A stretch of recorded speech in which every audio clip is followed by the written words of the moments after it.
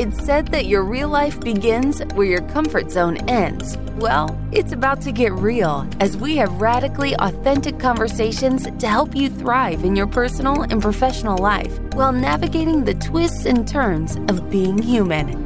Buckle up, because This Might Get Uncomfortable starts right now with Whitney Lauritsen.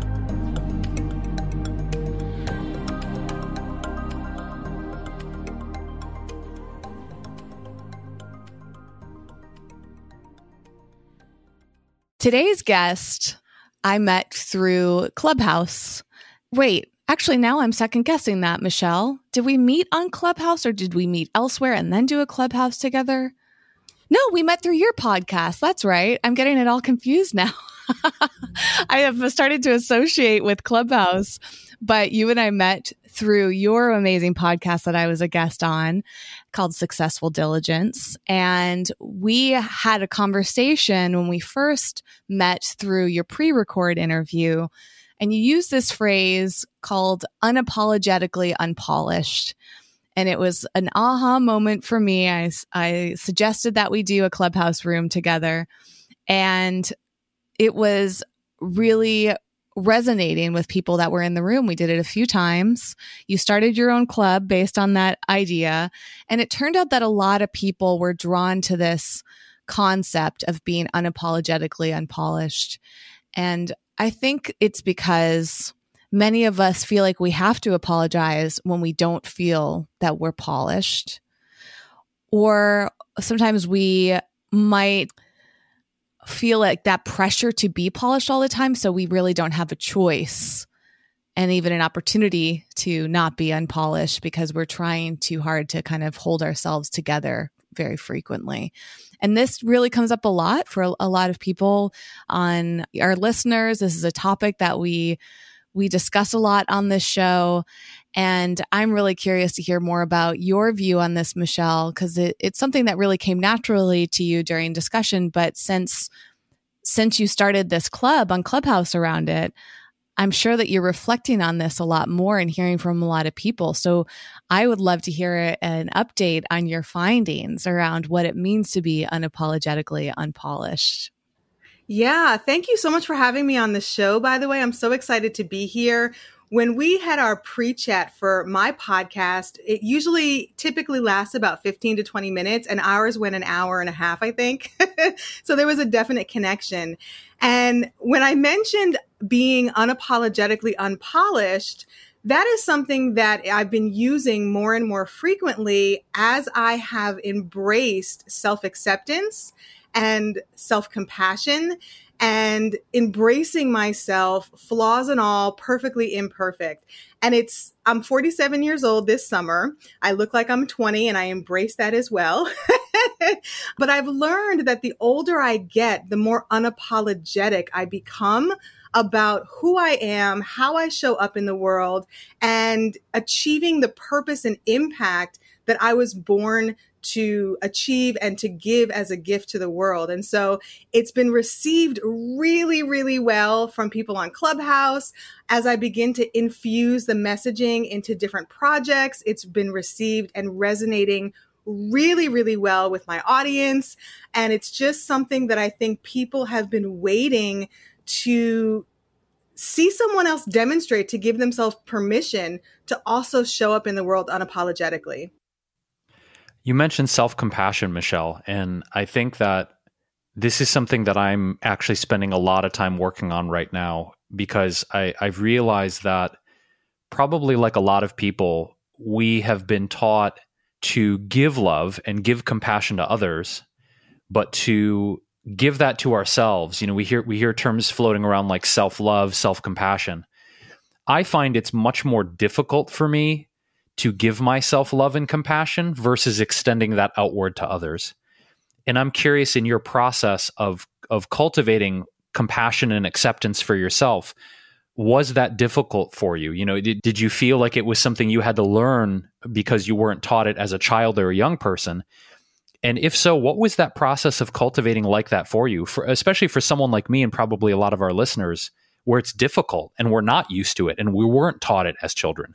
What's that like, and how do you suggest we start to cultivate more love and compassion for ourselves? Yeah, Jason, that's a great question. And I was not taught self-compassion. I was actually infused with not self-hatred, but definitely the opposite of self-acceptance. I was born in 1974 when it was not cool and not very popular to be a biracial individual. So my mother is Jewish, my father's African American. Although I just say Black because we have no African relatives that I know of. So he was Black from DC, and my parents met and they got married the night before I made my arrival in the earth. On July 19th, I was born July 20th. And growing up, it was really challenging. I was exclusively in the Jewish community, which is not conducive to interracial, biracial individuals at that time. It was not something that was common, or even, it was very atypical, I'll say. And so for me, every negative slur, bullying, being different, I internalized as something's wrong with me. And my father left my life when I was 3. And so that was a rejection of your parent, right? And so I internalized that as well. And so I had a really rough time growing up and made some really poor choices in my adolescence that I had to deal with the consequences of. And so I had a very strong dislike of myself because I saw that there was a truth inside of me of who I was, but I was not living that out in the earth. I wasn't demonstrating that. I wasn't showing up in truth. And I was angry at myself for that. And so I would beat myself up, and I developed my strong inner self-critic, and I was excelling in those negative, maladaptive ways of being. And it wasn't until I really found purpose and I really started to understand the power of paying attention that I began to say, and I'm a person of faith. And so I began to say, if God made all things and everything he said that he made was good, who am I to argue that me, who he also made, is not good? And that conviction said, okay, I'm not perfect, I'm flawed, but I have to accept who I am and learn who that is. And as I began to learn myself and develop gratitude and disconnect from other people's opinions, other people's viewpoints, and really dig into the truth of me, that was when I started to, number 1, tell the truth, number 2, accept. And then I could begin the journey to self-love and self-compassion. So it's been a journey. I'm still on the journey, and it's not easy. It's a dark and dirty one that you have to just keep walking and have that perseverance and that tenacity and that commitment to keep going, even when it doesn't feel good. It's really beautiful, Michelle. And we're so grateful that you speak up with so much confidence because it's so inspiring.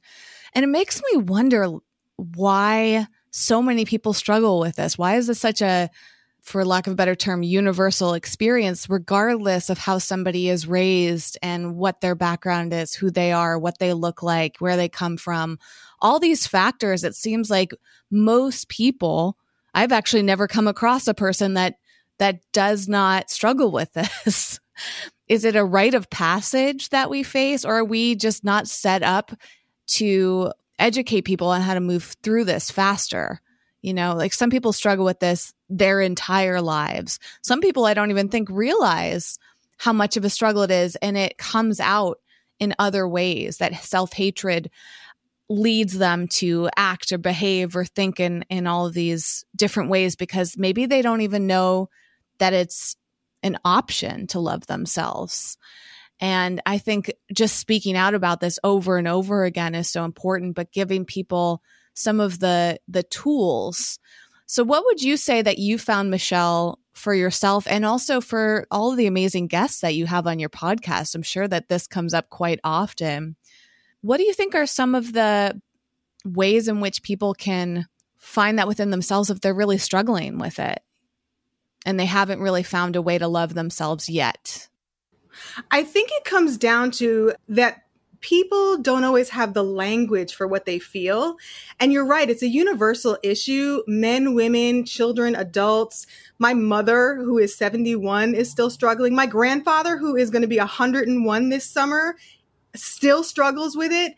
And I think it has to do with a couple different variables. You know, I have a 20-year history of being a clinical social worker in the field of child welfare with the most neglected and abused population, poverty-stricken, sexual abuse, death, you know, really the dark side of humanity.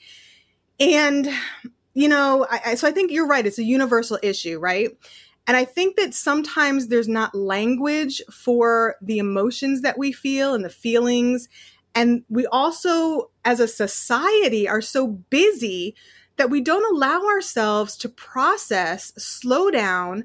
And then we also don't always accept the truth. I always go back to telling the truth because a lot of people will say this and that and this and that, but they're not being honest with themselves. They're not being honest with others. And confidence comes from acceptance.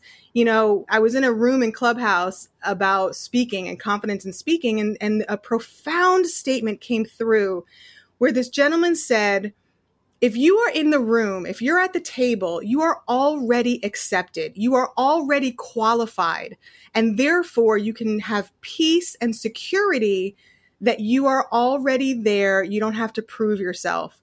And I think that applies to more than just speaking. I think it applies to just the fact that you made it out of your mother's womb and you were born. You are qualified, valuable, and worthy, period. And a lot of people don't accept that. And society also gives messages that confront that truth, right? And so we forget the truth that we've learned as children before we had language. And then we have to unlearn, to relearn, to then finally live out the purpose and value that we have inside of us. And so I think that telling the truth is phenomenal for freedom of self. And that allows you to then accept, work through, process, do all the things. And that's really the first step of what I work with my clients on. It's the first step of my, you know, personal methodology, is that you got to tell the truth. That's foundational. And once you tell the truth, then you can move to acceptance. Then you can move to all the other steps towards self-compassion, self-love. But you got to tell the truth. And telling the truth is scary. It's not easy. It's messy, but we are equipped and able to handle the truth. So I think that's the first step. My curiosity is, how do we get closer to being clear about what our truth is? Because I feel sometimes that, from my experience and also talking to so many friends over the years, is that we sometimes convince ourselves that we want certain things, or that we have specific dreams or aims or things we want to create or be of service to. But I've found that a lot of those things over the years have been programs or things that other people told me I ought to dream about. Like, this should be your career path. This should be your dream. Go for that, Jason, because you're good at that. But as I got into a lot of things in my life and I started to really experience them, I realized that what I thought was my truth was actually someone else's truth that I had adopted as my own, because I wanted to be accepted. I wanted to be loved. I wanted to be acknowledged. I wanted to be significant. It was almost like an aspect of people pleasing or survival mechanisms, of believing that what other people wanted for me was what I wanted for myself. And I found over the years that those are often two very different things. And so you talked, Michelle, about the messiness of truth. But, you know, how do we get closer to what that is for ourselves? Because I think it's very easy to confuse, like I said, what other people want or their truth, and we co-opt it as our own, oftentimes only to later realize it wasn't our truth in the first place. It was someone else's that we just adopted. So how do we clear all that away and just get to the heart, get to the core of our authentic, truthful self? Oh, Jason, I love what you just said. It resonated so strongly because I am a recovering people pleaser. I was trained from birth, I want to say, to be a people pleaser. And I got so entangled with other people's expectations, with other people's ideas about who I am and who I'm supposed to be and what I'm supposed to do. I mean, literally, that was me. And the image that comes to my mind is of an intertwined vine that I had to untangle to find the truth of who I am. And the only way that I was able to do that, I'll be very honest, it was difficult because I had to disconnect from my mother, who was a foundational relationship. I didn't talk to her for 3 years. I had to disconnect from other friends and family members. I had to go into a season of life that it was just me, my journal, and my mind, which was a very interesting, fascinatingly dark place during that season. And I had to sit with myself, and I had a lot of tears, and I had a lot of lonely nights, which is not easy when you are a people person. And I had to untangle others from myself. And again, that truth telling of this thought is not mine. This idea is not mine. And I dismissed it. And then I had to replace it with something else. And so and some of the things were good, like I'm good at singing. And my mother had me in, musical theater and had a dream of me going to Broadway because I lived in New York City when I was growing up. And I was on board for a while. And then I was like, I hate this. And I was getting lead roles. I would audition for The Fiddler on the Roof with a ghetto intonation, like street slang, urban talk intonation, because I didn't want the part. And they still gave me the lead part. And I was like, this is not working. And so I had to admit, I don't want this dream. This is not my dream. It was my mother's dream to go on Broadway and to sing. And she, cut a record when she was younger, and I could sing also, but that wasn't for me. And I had to tell the truth that I don't want this. And then it was scary because it was like, what do I want? I am good at this. I am good at that. But what do I really want? And I think for a lot of people, it's scary to admit what you really want, because then you go into, well, can I get it? How do I do that? There's so many other people doing the same thing. And what if I'm not good enough? And all of those sorts of thoughts. And sitting with that and not dismissing it, acknowledging it, telling the truth, but then also acknowledging the courage. I've made it this far. I've been walking my whole life, and I've made it through some really dark times. I can make it through this too. And putting in practical strategies for myself, like a gratitude practice. I was suicidal at one time in my life. And so when I started my gratitude practice, my one thing that I could say I was grateful for, I'm grateful that I'm on this side of the dirt. That was my gratitude practice for months until I could add another thing. And then I added another thing. And then I added another thing. And so it was building, but I built small because that was how I could sort of digest it and allow myself to grow. So starting small with the truth and replacing the things that are not mine, that didn't belong to me, with things that do belong to me, and sitting with the uncomfortableness, being not necessarily comfortable being uncomfortable, but acknowledging I've got to feel uncomfortable to make progress. It's just part of the process. And so that was really how I started my journey with that. My curiosity is, how did your mom react or respond, Michelle, when you made it clear to her that you weren't going to pursue the dream that she had for you? What was that like? And first of all, congratulations on manifesting, the courage of getting clear about your truth to know that that wasn't your dream. That was a dream that was kind of installed in you by someone else. But when you had that conversation or series of conversations with your mother, how did she take it? How did she treat you? What did that do to the dynamic between her and you? You and her? Her and you? I don't know. What did that do to the dynamic between the two of you? It's funny, Jason. My mother and I have always had a combative relationship. My personality is a lot stronger than hers outwardly. I think because of my father, he was definitely an extrovert and a life of the party. My mother is more of an academic and I think repressed a lot of who she is. And it wasn't verbal. So when I was going through this process, I was, acting out. I wasn't returning phone calls. I was choosing things that I wanted to do. I was just doing my thing and not consulting her. And her feelings were hurt and she was sad. And she would also lash out verbally in some negative ways that pissed me off. And so I would just run away and, stay at my boyfriend's house for a week. And it was very, very detrimental and negative because I didn't have the language. I was young. My mother didn't have the emotional skills that maybe she would have helped her handle me and work through that because she had her own issues she was dealing with. And I was rageful that she was trying to parentify me, which means that she was trying to get me to mother her when I needed her to mother me. So there was a lot of dynamics going on that we probably could have unpacked in therapy if we had gone, but we didn't. And so it was really hard for a lot of years. And she was not happy, didn't understand, was very hurt. And then we didn't talk for a couple of years. And when I reestablished contact, I was very clear about my boundaries and my expectations and what I would and would not tolerate. And it took years for her to accept my new boundaries and consistency for me, for her to really understand it, and me sitting with feeling horrible that I was hurting my mother because I knew I was hurting her feelings. I knew she didn't get it. But for my sanity and the priority of my emotional health, I had to stick with my boundaries. I had to stick with the consistency of it and trust the process that eventually we would make it to the other side, which we did because we do have a much more loving relationship today because I was able to stick with that process. But it was a really rocky, dirty, hard, messy road.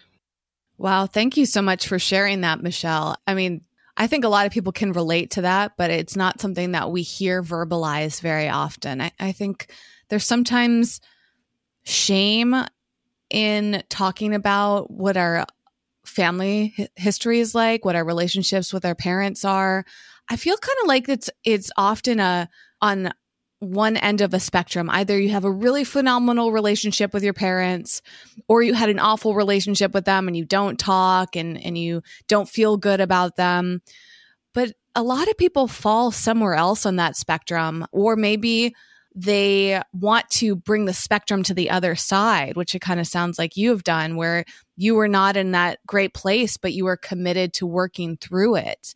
And that's really inspirational as well, because I think a lot of people are either afraid to do that, they don't have the tools to do that, or it's just like a lot of relationships where your ego gets in the way. It's like, well, why should I do this? Why should I put in the work? I didn't do anything wrong. It's all this person's fault, and this blame state. I see this, of course, in marriages, right? Like, one of my friends is going through a tough time with her husband right now, and just like seeing the rage that she's in with the situation. She wants to work through it, but sometimes the rage and the resentment and the frustration, all of those things really get in the way.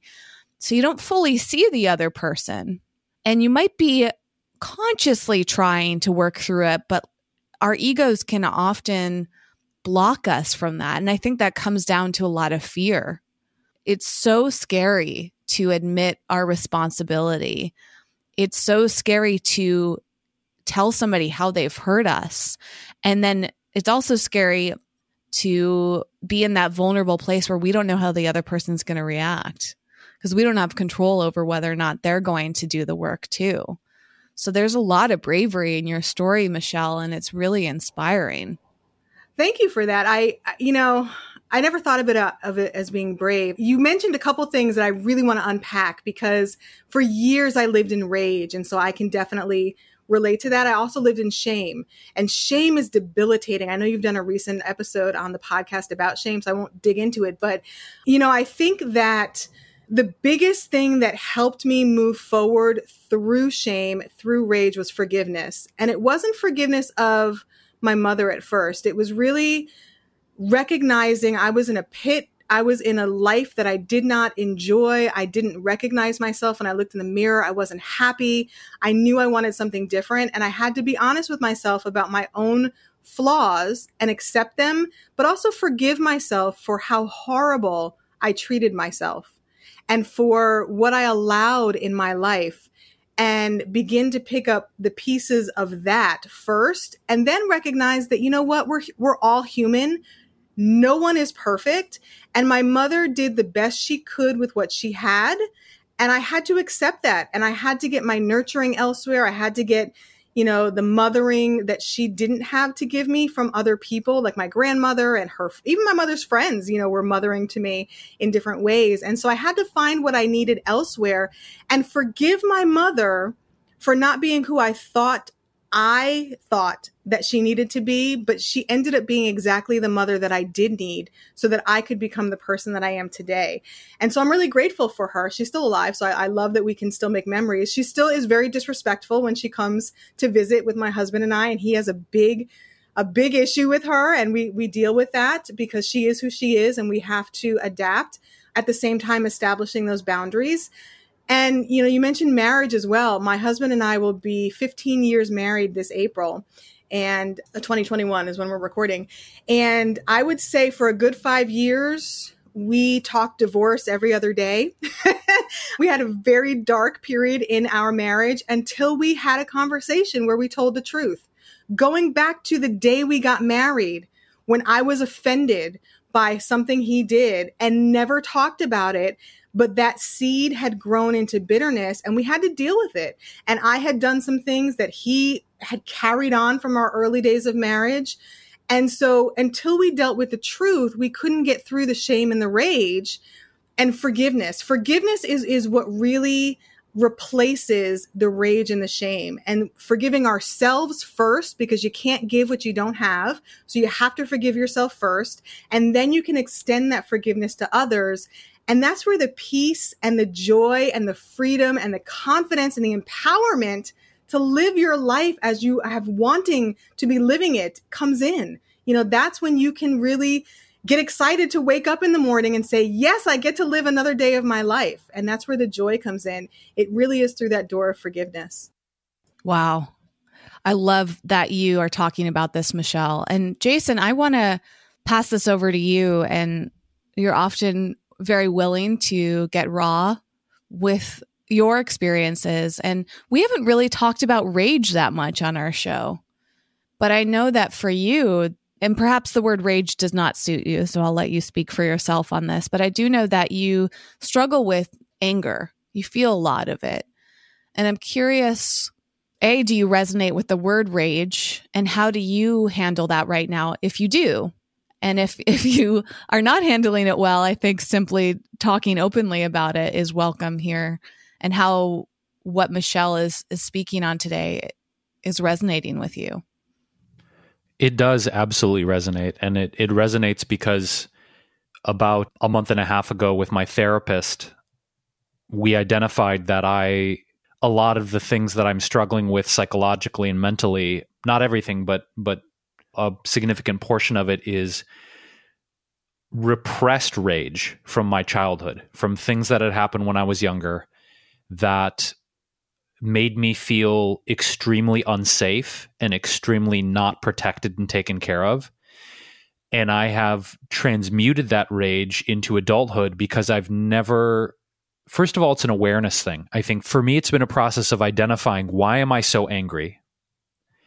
Because with my therapist, it was like, it's not really about the situation that's in front of me. It's triggering something from a repression that I didn't express this rage when I was younger in a healthy way that was allowed to resolve it within myself. So much like the example you gave, Michelle, of these things from your marriage where you might have felt triggered or hurt, and we stuff it down, right? And as a child, I stuffed down a lot of rage and I didn't even realize it. So now as an adult, I will have sometimes explosive emotional outbursts, not in the sense of, how do I say this, being disrespectful to another person or talking down to them. It's just sometimes seemingly minute or meaningless incidents. My reaction to those things is way over the top. And I've had to sit and look and like, why am I so angry about this seemingly insignificant? Why am I so deeply triggered? It's because of years and years and years of just bottling and repressing as a child. Now as an adult, it's like a volcano. And I'm doing my best to understand it and clean it up and work with it. But I do see progress, and I want to give myself a little bit of a self-love right now. I had a really painful incident happen with my neighbors a couple of weeks ago, and I'm not ready to talk about the specifics of it yet, but they've come to me and they've said, we want to We want to talk about it. We want to, create resolution with this thing that happened. And I said to them, I'm not ready yet. And the reason I'm not ready yet is because I need to get to a place inside of my heart where I can speak to them with a level of compassion and respect and clarity, because I don't want to come at them with rage. I don't want to come at them with anger. And some people don't understand this sometimes. I've had to say in different relationships, not just with the current situation with neighbors, but say more intimate relationships, like, hey, I want to talk about this. We need to, and I'm like, I need time to process and get to a place where I can speak with clarity and compassion and respect toward you. Because I feel sometimes when people try and rush me to resolve a situation, if I'm in an emotional state where I'm feeling that rage, sometimes that will come out in a way that I know is not respectful and compassionate and loving. So for me, I emotionally process things sometimes where I not only need to calm down, but I need to make sure that I am anchored in a place of love and clarity and understanding with a person. Because I don't want to scream at someone and I don't want to put that negative emotion out into the world. So the long answer is I do deal with rage.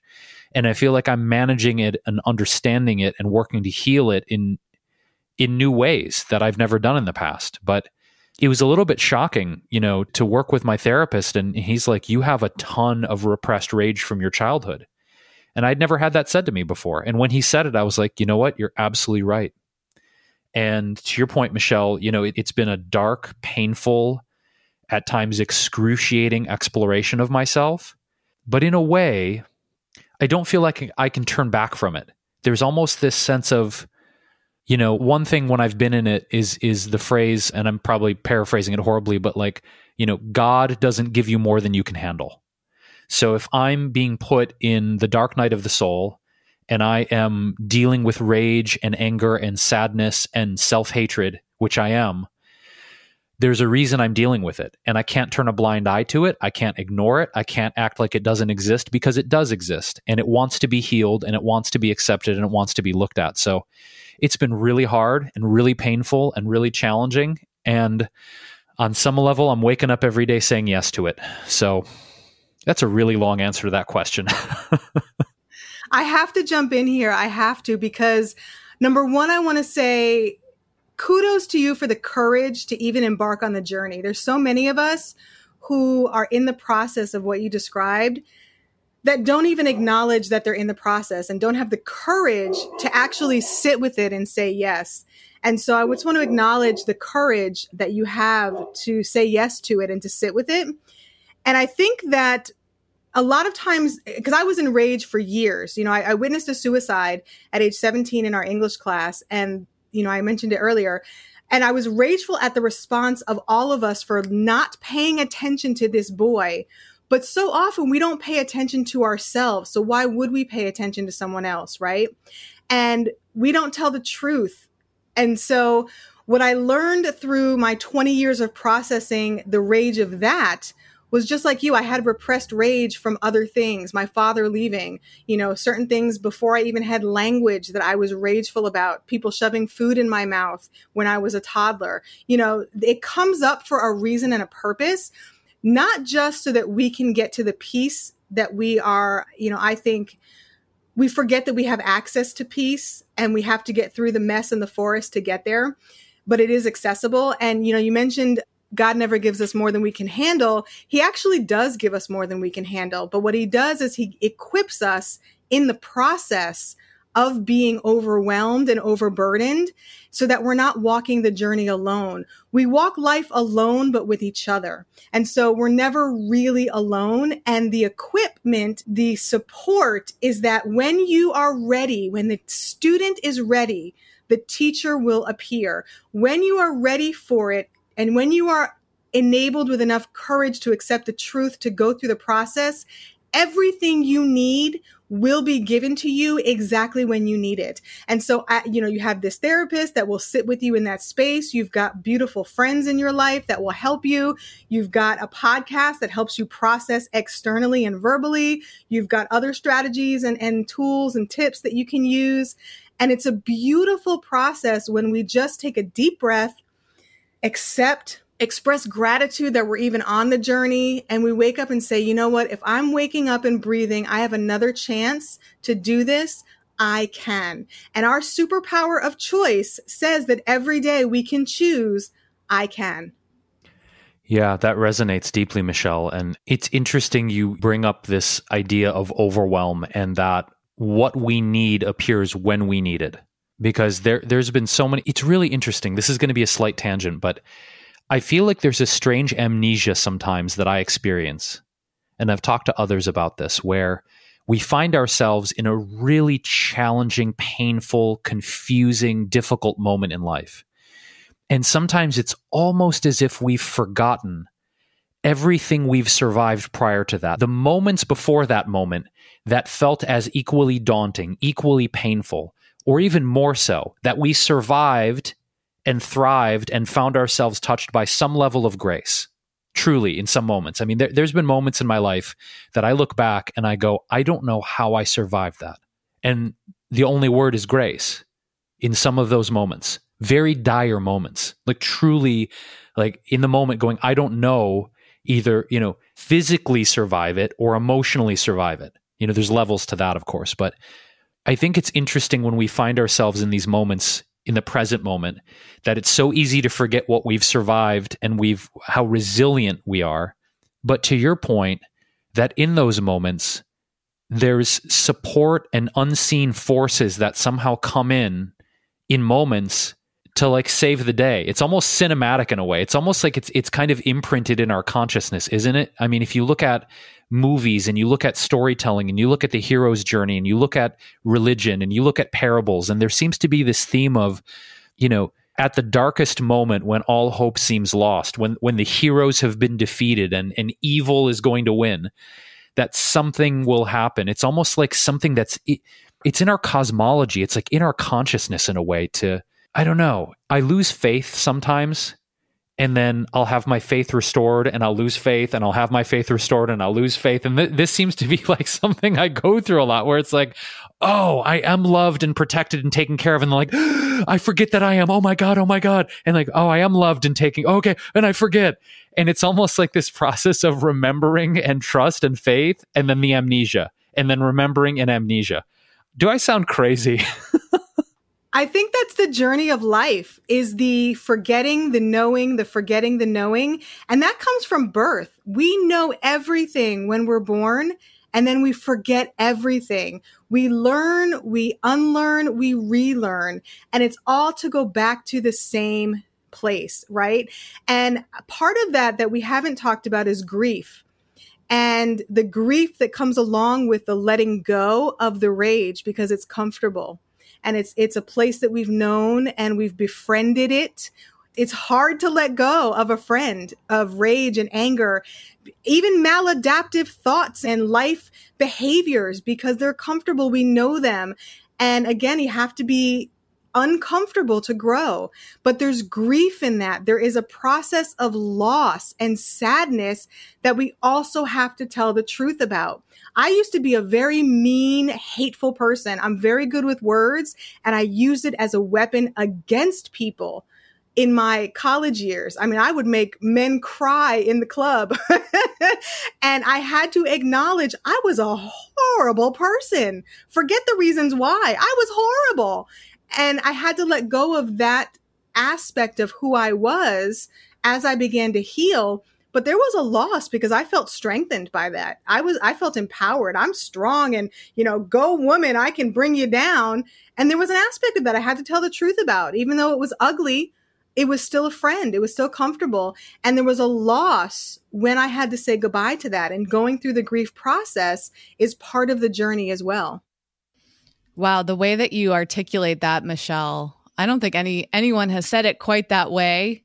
And it really resonates with me, because I think that is probably going back to when I was talking about the spectrum of our relationships and our challenges and how we view life. I think that's probably one of the biggest hindrances and ultimately one of the inspirations for our podcast is that we as human beings crave a lot of comfort.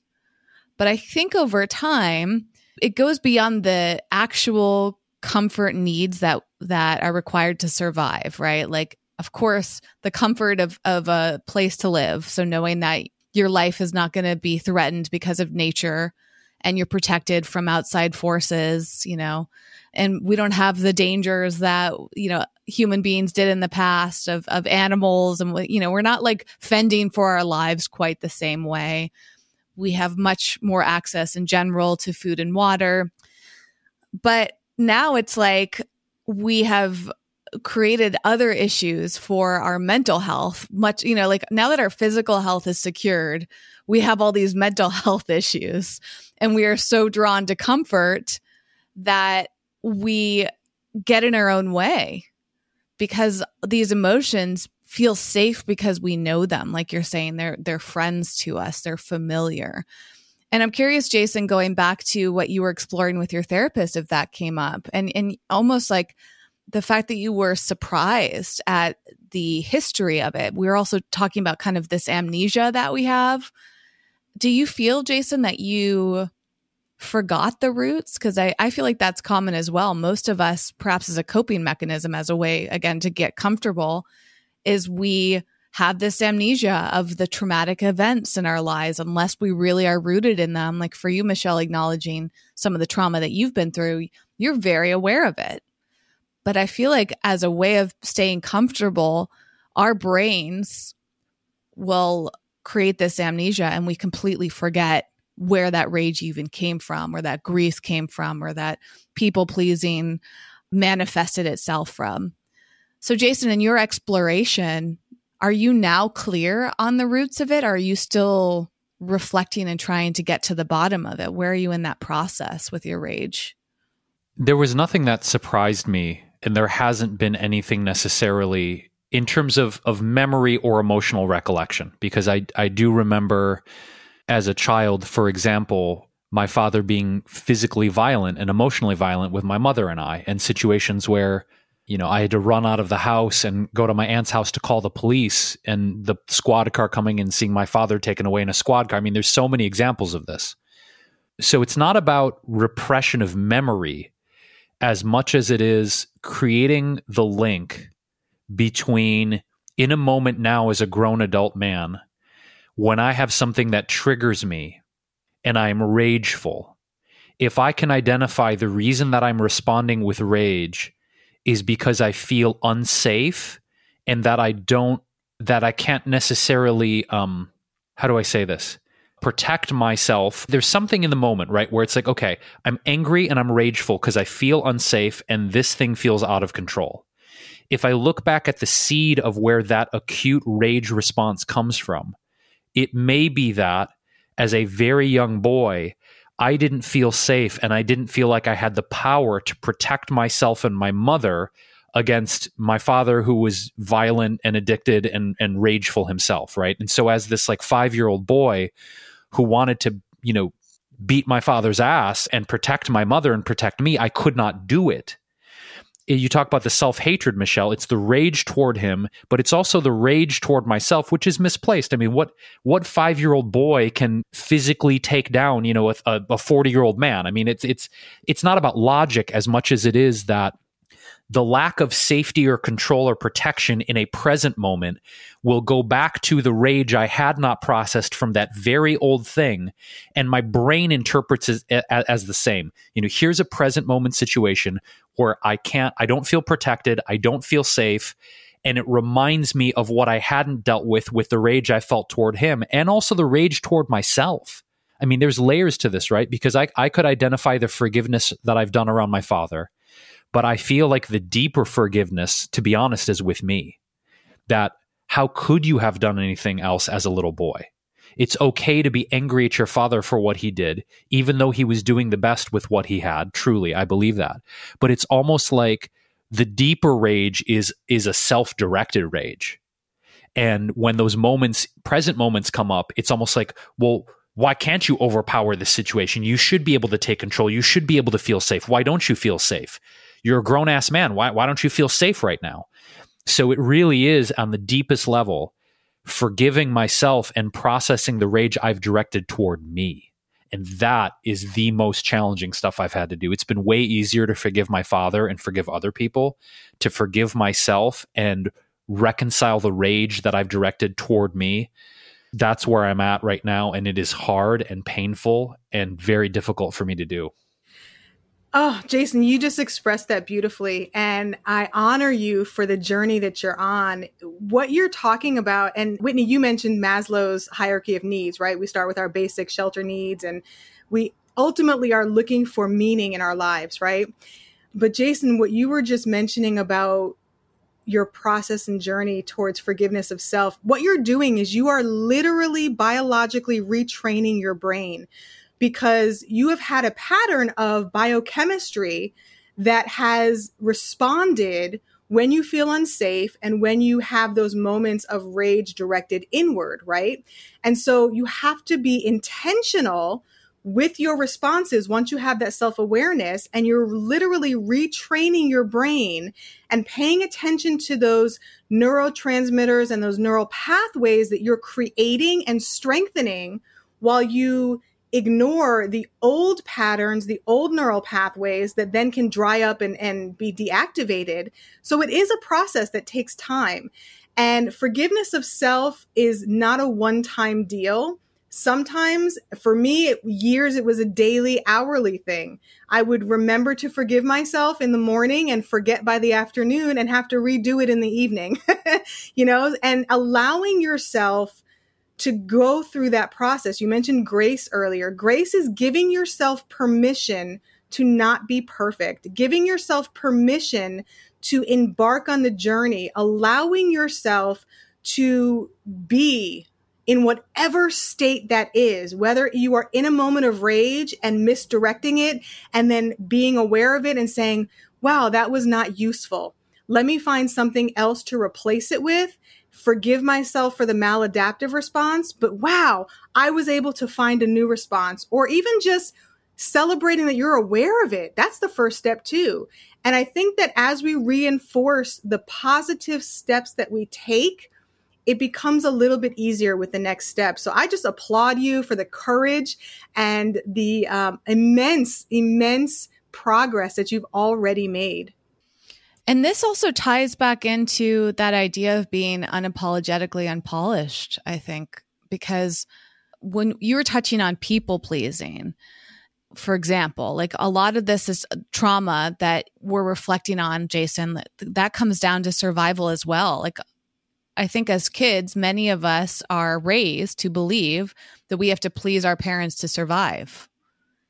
Or somebody else teaches us that, like, you have to please your teachers to get a good grade. And if you get a good grade, then you get to go to the school that you want. And if you go to the school that you want, then you get to get the job that you want. And if you get the job that you want, you have to please your boss so that you'll stay employed. And it's like all of this pleasing to survive.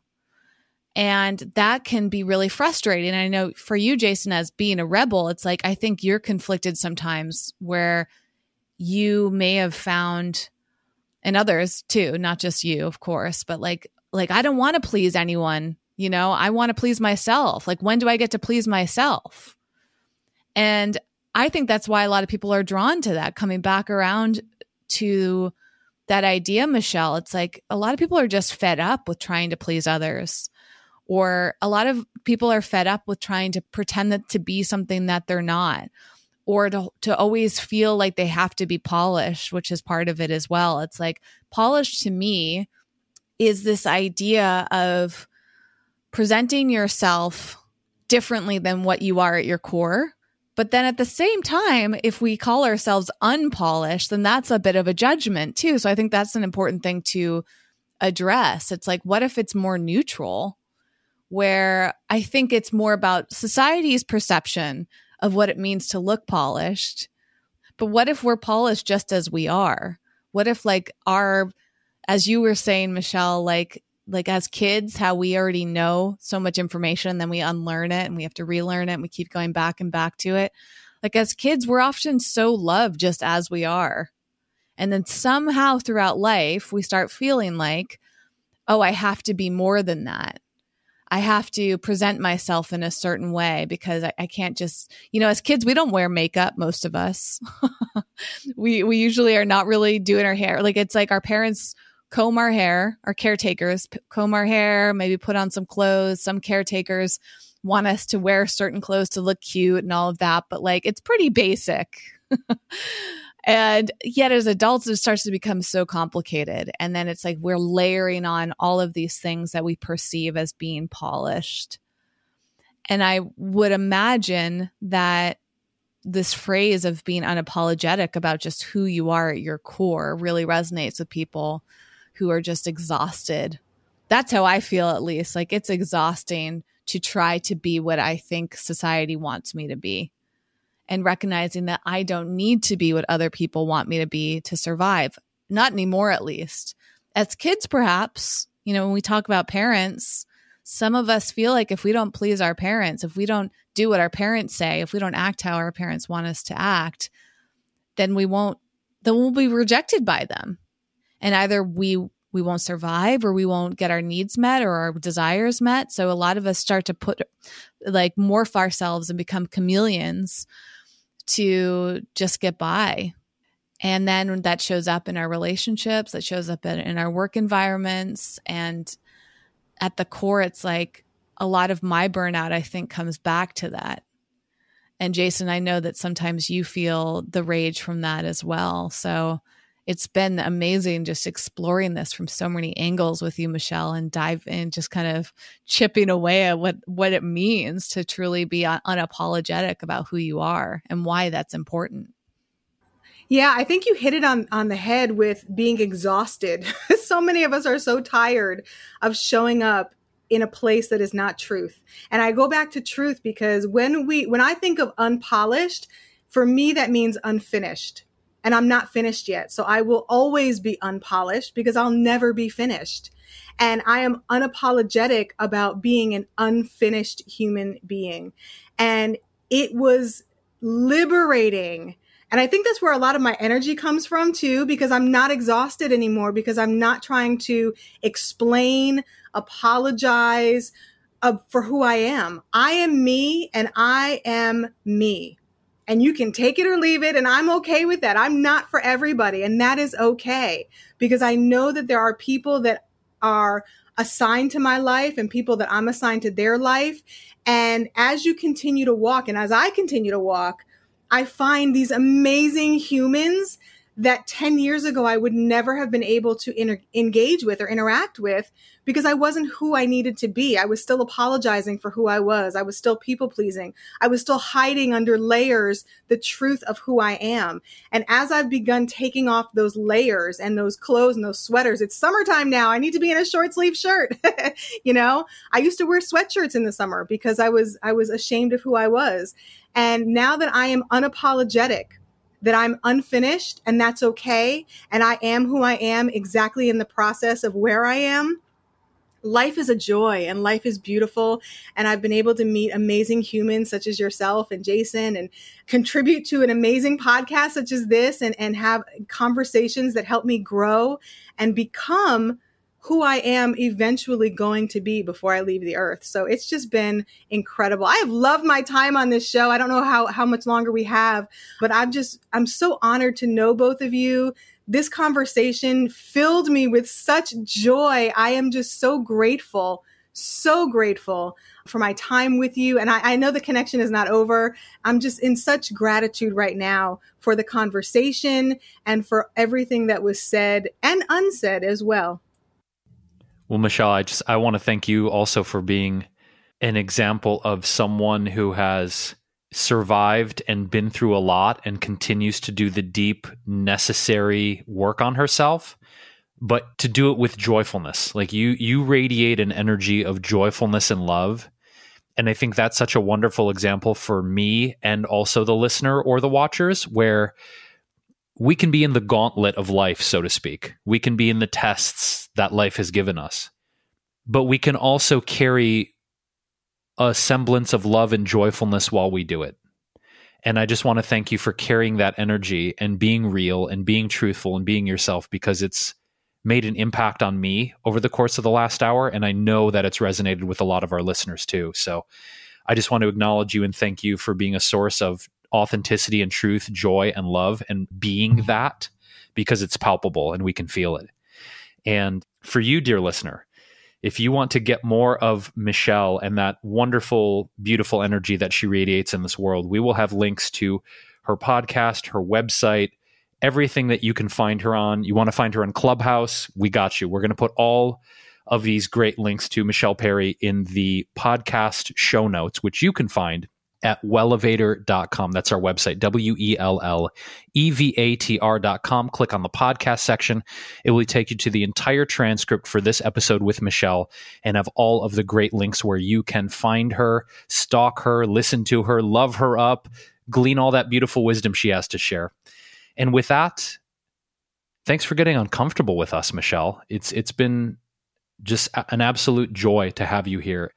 And my heart feels a little bit lighter, honestly, after having this conversation with you. So thank you so much for being here, and thanks for sharing this with both of us and all of our listeners.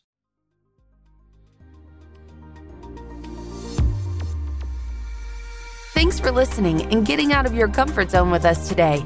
For show notes and more high-performance resources to help you thrive, go to wellevatr.com. That's WELLEVATR.com.